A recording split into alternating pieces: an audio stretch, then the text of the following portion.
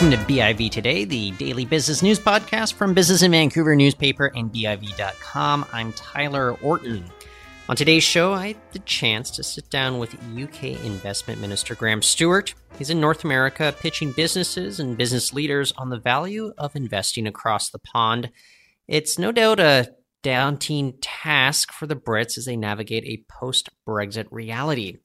And we discuss the challenges ahead, as well as why the UK is interested in trade and business opportunities with the West Coast. And I'd like to welcome to the show, Graham Stuart.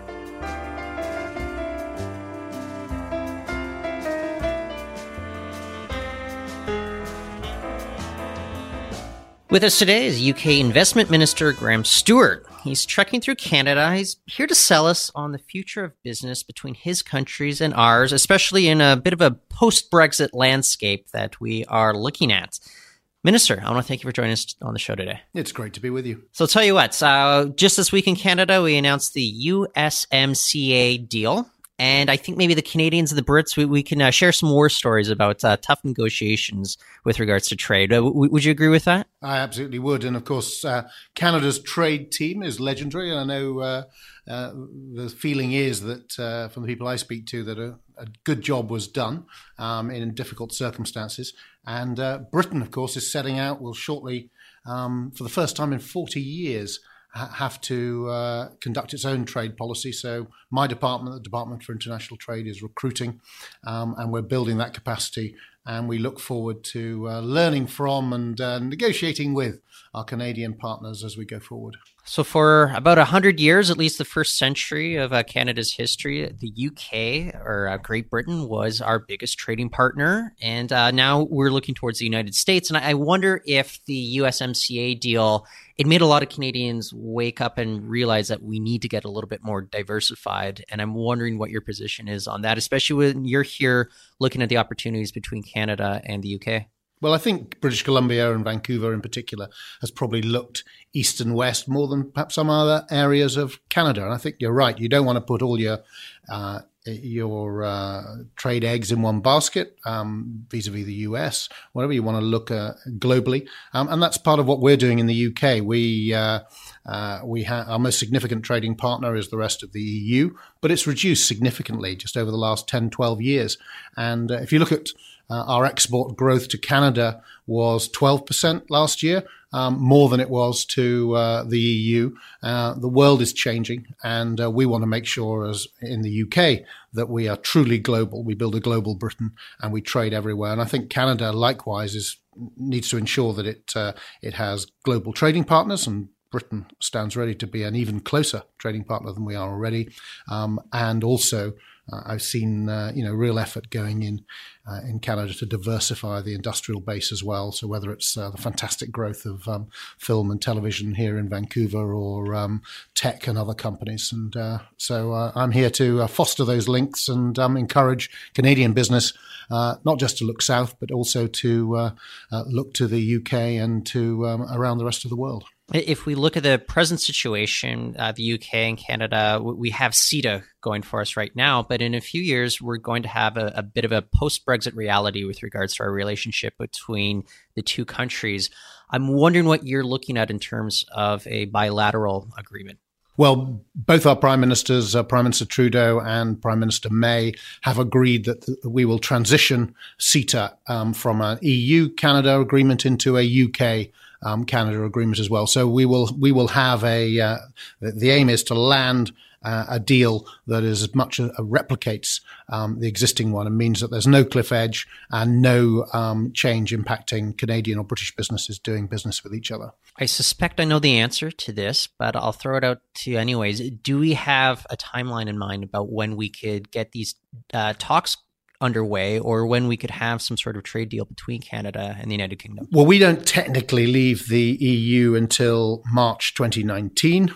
If no deal is agreed between the UK and the EU, we expect that it will. I think it'll be a good deal, and I think it's in both sides' interest to land one. But as you've seen with the Americans, some of these negotiations can go to the last second of the last hour. But March 2019, if there were no deal, we have done a lot of work on both ends, Canada and the UK, to ensure that we can smoothly transition. But we do expect a deal, and there would therefore be an implementation period, transition period for the UK as it leaves the EU, which would mean that nothing would change till December 2020. But as of March next year, we can negotiate new deals.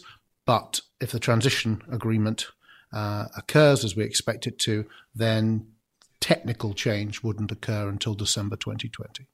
You're an investment minister. What do you say to maybe Canadians, Canadian businesses that look at sort of the uncertainty ahead? Because as you said, there might be no deal with regards to the Brexit. And what is the case for getting Canadians to invest in a country where there could potentially be quite a bit of a slowdown in the economy? Well, I mean, there have been many predictions of a slowdown in the economy. The UK economy is not slowing down. The UK economy is growing solidly. Our unemployment stats came out just 3 weeks ago. We've got more people in work than ever before, more women in work than ever before, the lowest ever youth unemployment. Exports last year grew more than 10% globally, 60 billion up to 620 billion.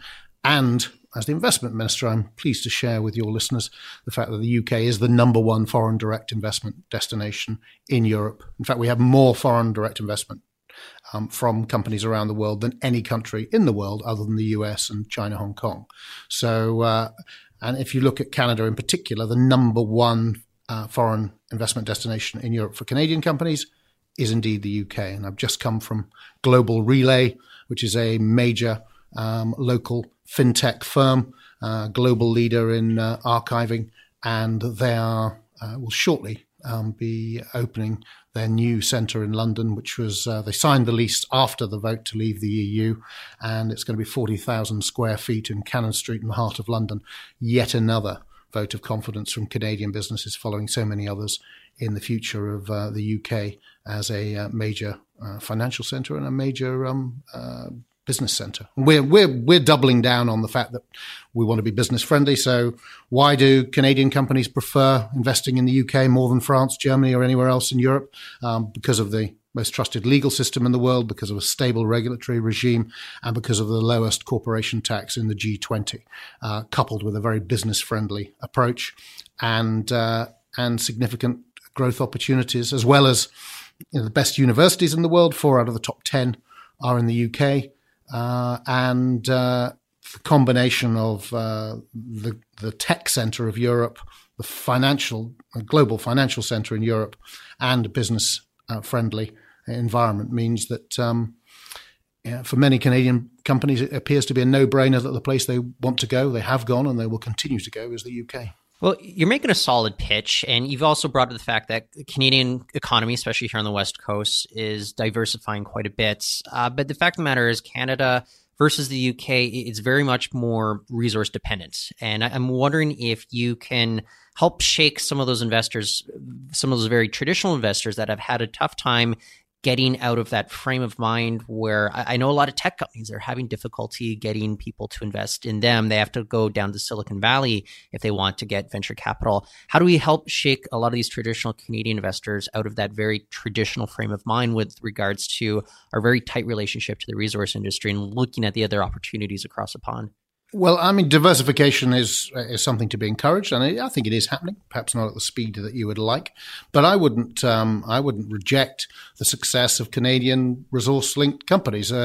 We're oil and gas. I've just been in Calgary yesterday, and Alberta oil and gas is a big industry, and they're recovering strongly while also diversifying. But Canadian, if I look at Canadian pension funds, for instance, from Ontario teachers to others across the country, are heavily invested in the UK in all sorts of assets there. I think Canada is diversifying, but it shouldn't turn its back on where it's had significant success, which is putting major investments, very multi-billion-dollar investments, into big projects, which have historically paid off. And I think not looking to diversify while not turning your back on the strengths you've had historically is a sensible, balanced approach by Canada, and one which which has led to economic success and growth, and plays a part in Canada being such a great trading partner as well as a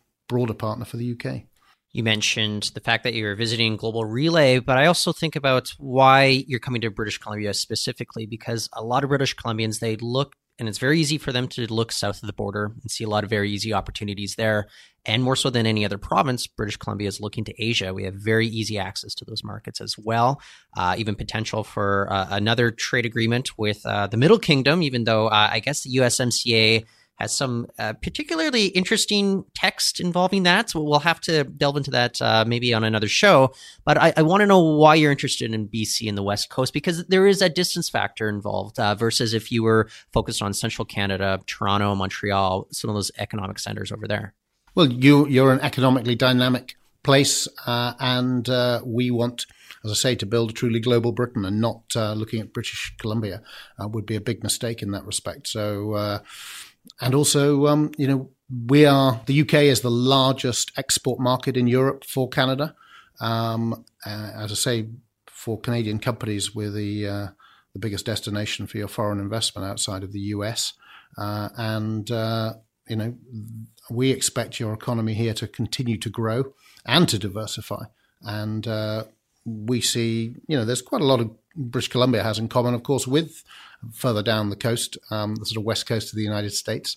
And we see great benefits in doing business on the west coast of the US. I'll be going to San Diego tonight and on to LA the day after tomorrow.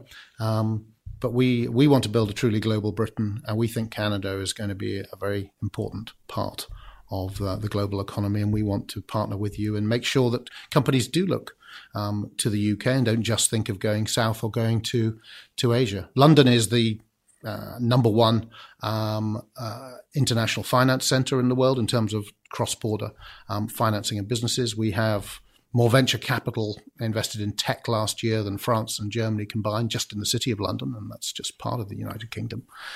So for companies like Global Relay and so many others who have invested in the UK, it opens up a whole series of other markets, as well as access to venture capital and other financial tools to help them grow. Why don't we take it maybe from a broader perspective? We talk a lot about Canada, but and I'm curious, I am fascinated. I've got 3 good Brit friends that I often talk about the Brexit stuff going on, and I always like picking their brains. For you, I mean, you're obviously looking at Canada as another market. I think US seems obvious. Are there any other global markets that, the British government wants to look at and sees that there is more opportunity to expand there versus what your traditional and easy trading partners have been for a long time with regards to Europe? Well, the IMF says that 90% of global growth is going to come outside of the EU in the next 10 to 15 years. And the share of UK trade with the EU, as I say, has dropped significantly over the last 10 or 12 as a share. So we see there's a world of opportunity out there. We have recently consulted on looking at FTAs with the US, with New Zealand and with Australia. We've also consulted on, or are consulting on the possibility of us seeking to apply to join the CPTPP, the Comprehensive and Progressive Trans-Pacific Partnership. Although we wouldn't claim to be a Pacific nation, increasingly geography is less important. It's about values. It's about an open, rules-based trading system. And we think there's real opportunity there, and we would hope to work with Canada on the possibility of UK accession. For the record, my 3 good friends, they were all Remainers, and they made sure that they were still able to vote on this. And I understand, I look back into your background, you were a Remainer as well. And I am curious, what is the sentiment right now in the UK with regards to the future of the country? Because I know it's still very polarized right now, and it's a very tough political situation. And just for you personally, what is your takeaway about kind of the overall direction and whether there are concerns about further polarization? Well, it was a close vote, 52-48. It was a significant decision. I voted to remain, but my board decided on the buyout, if you like, and my job's not to second guess them. They're the bosses.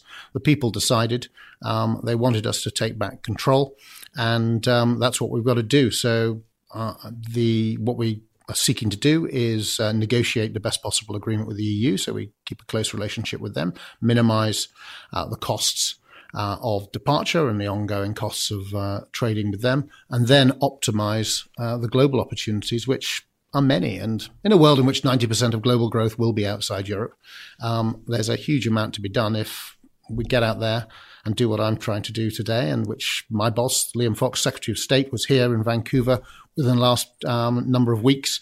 Baroness Fairhead, the exports minister, also from my department, has also been here in just the last few weeks.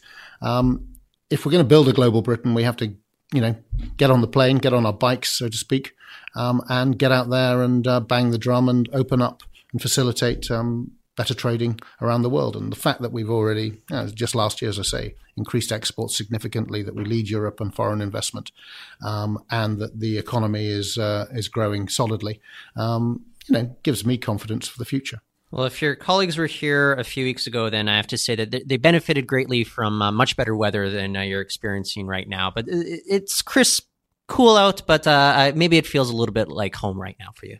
Yeah, well, I came up from LA to Calgary, landed in Calgary, got up in the morning to find this phenomenal snow dump, and had 3 hours on the tarmac last night before being one of the lucky ones to actually get out of Calgary Airport and arrive in Vancouver. So compared to Calgary, it's feeling positively balmy here, almost LA-esque. Yeah. Vancouver, it's like to think of themselves quite highly just because of the winters that we don't have to endure. But Minister, thank you so much for joining us on the show.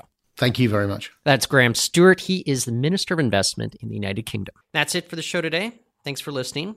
We're going to take a break for Thanksgiving, but we'll be back on Tuesday. In the meantime, you can find our archives on iTunes and Stitcher. Be sure to share with a friend. Until next week, goodbye.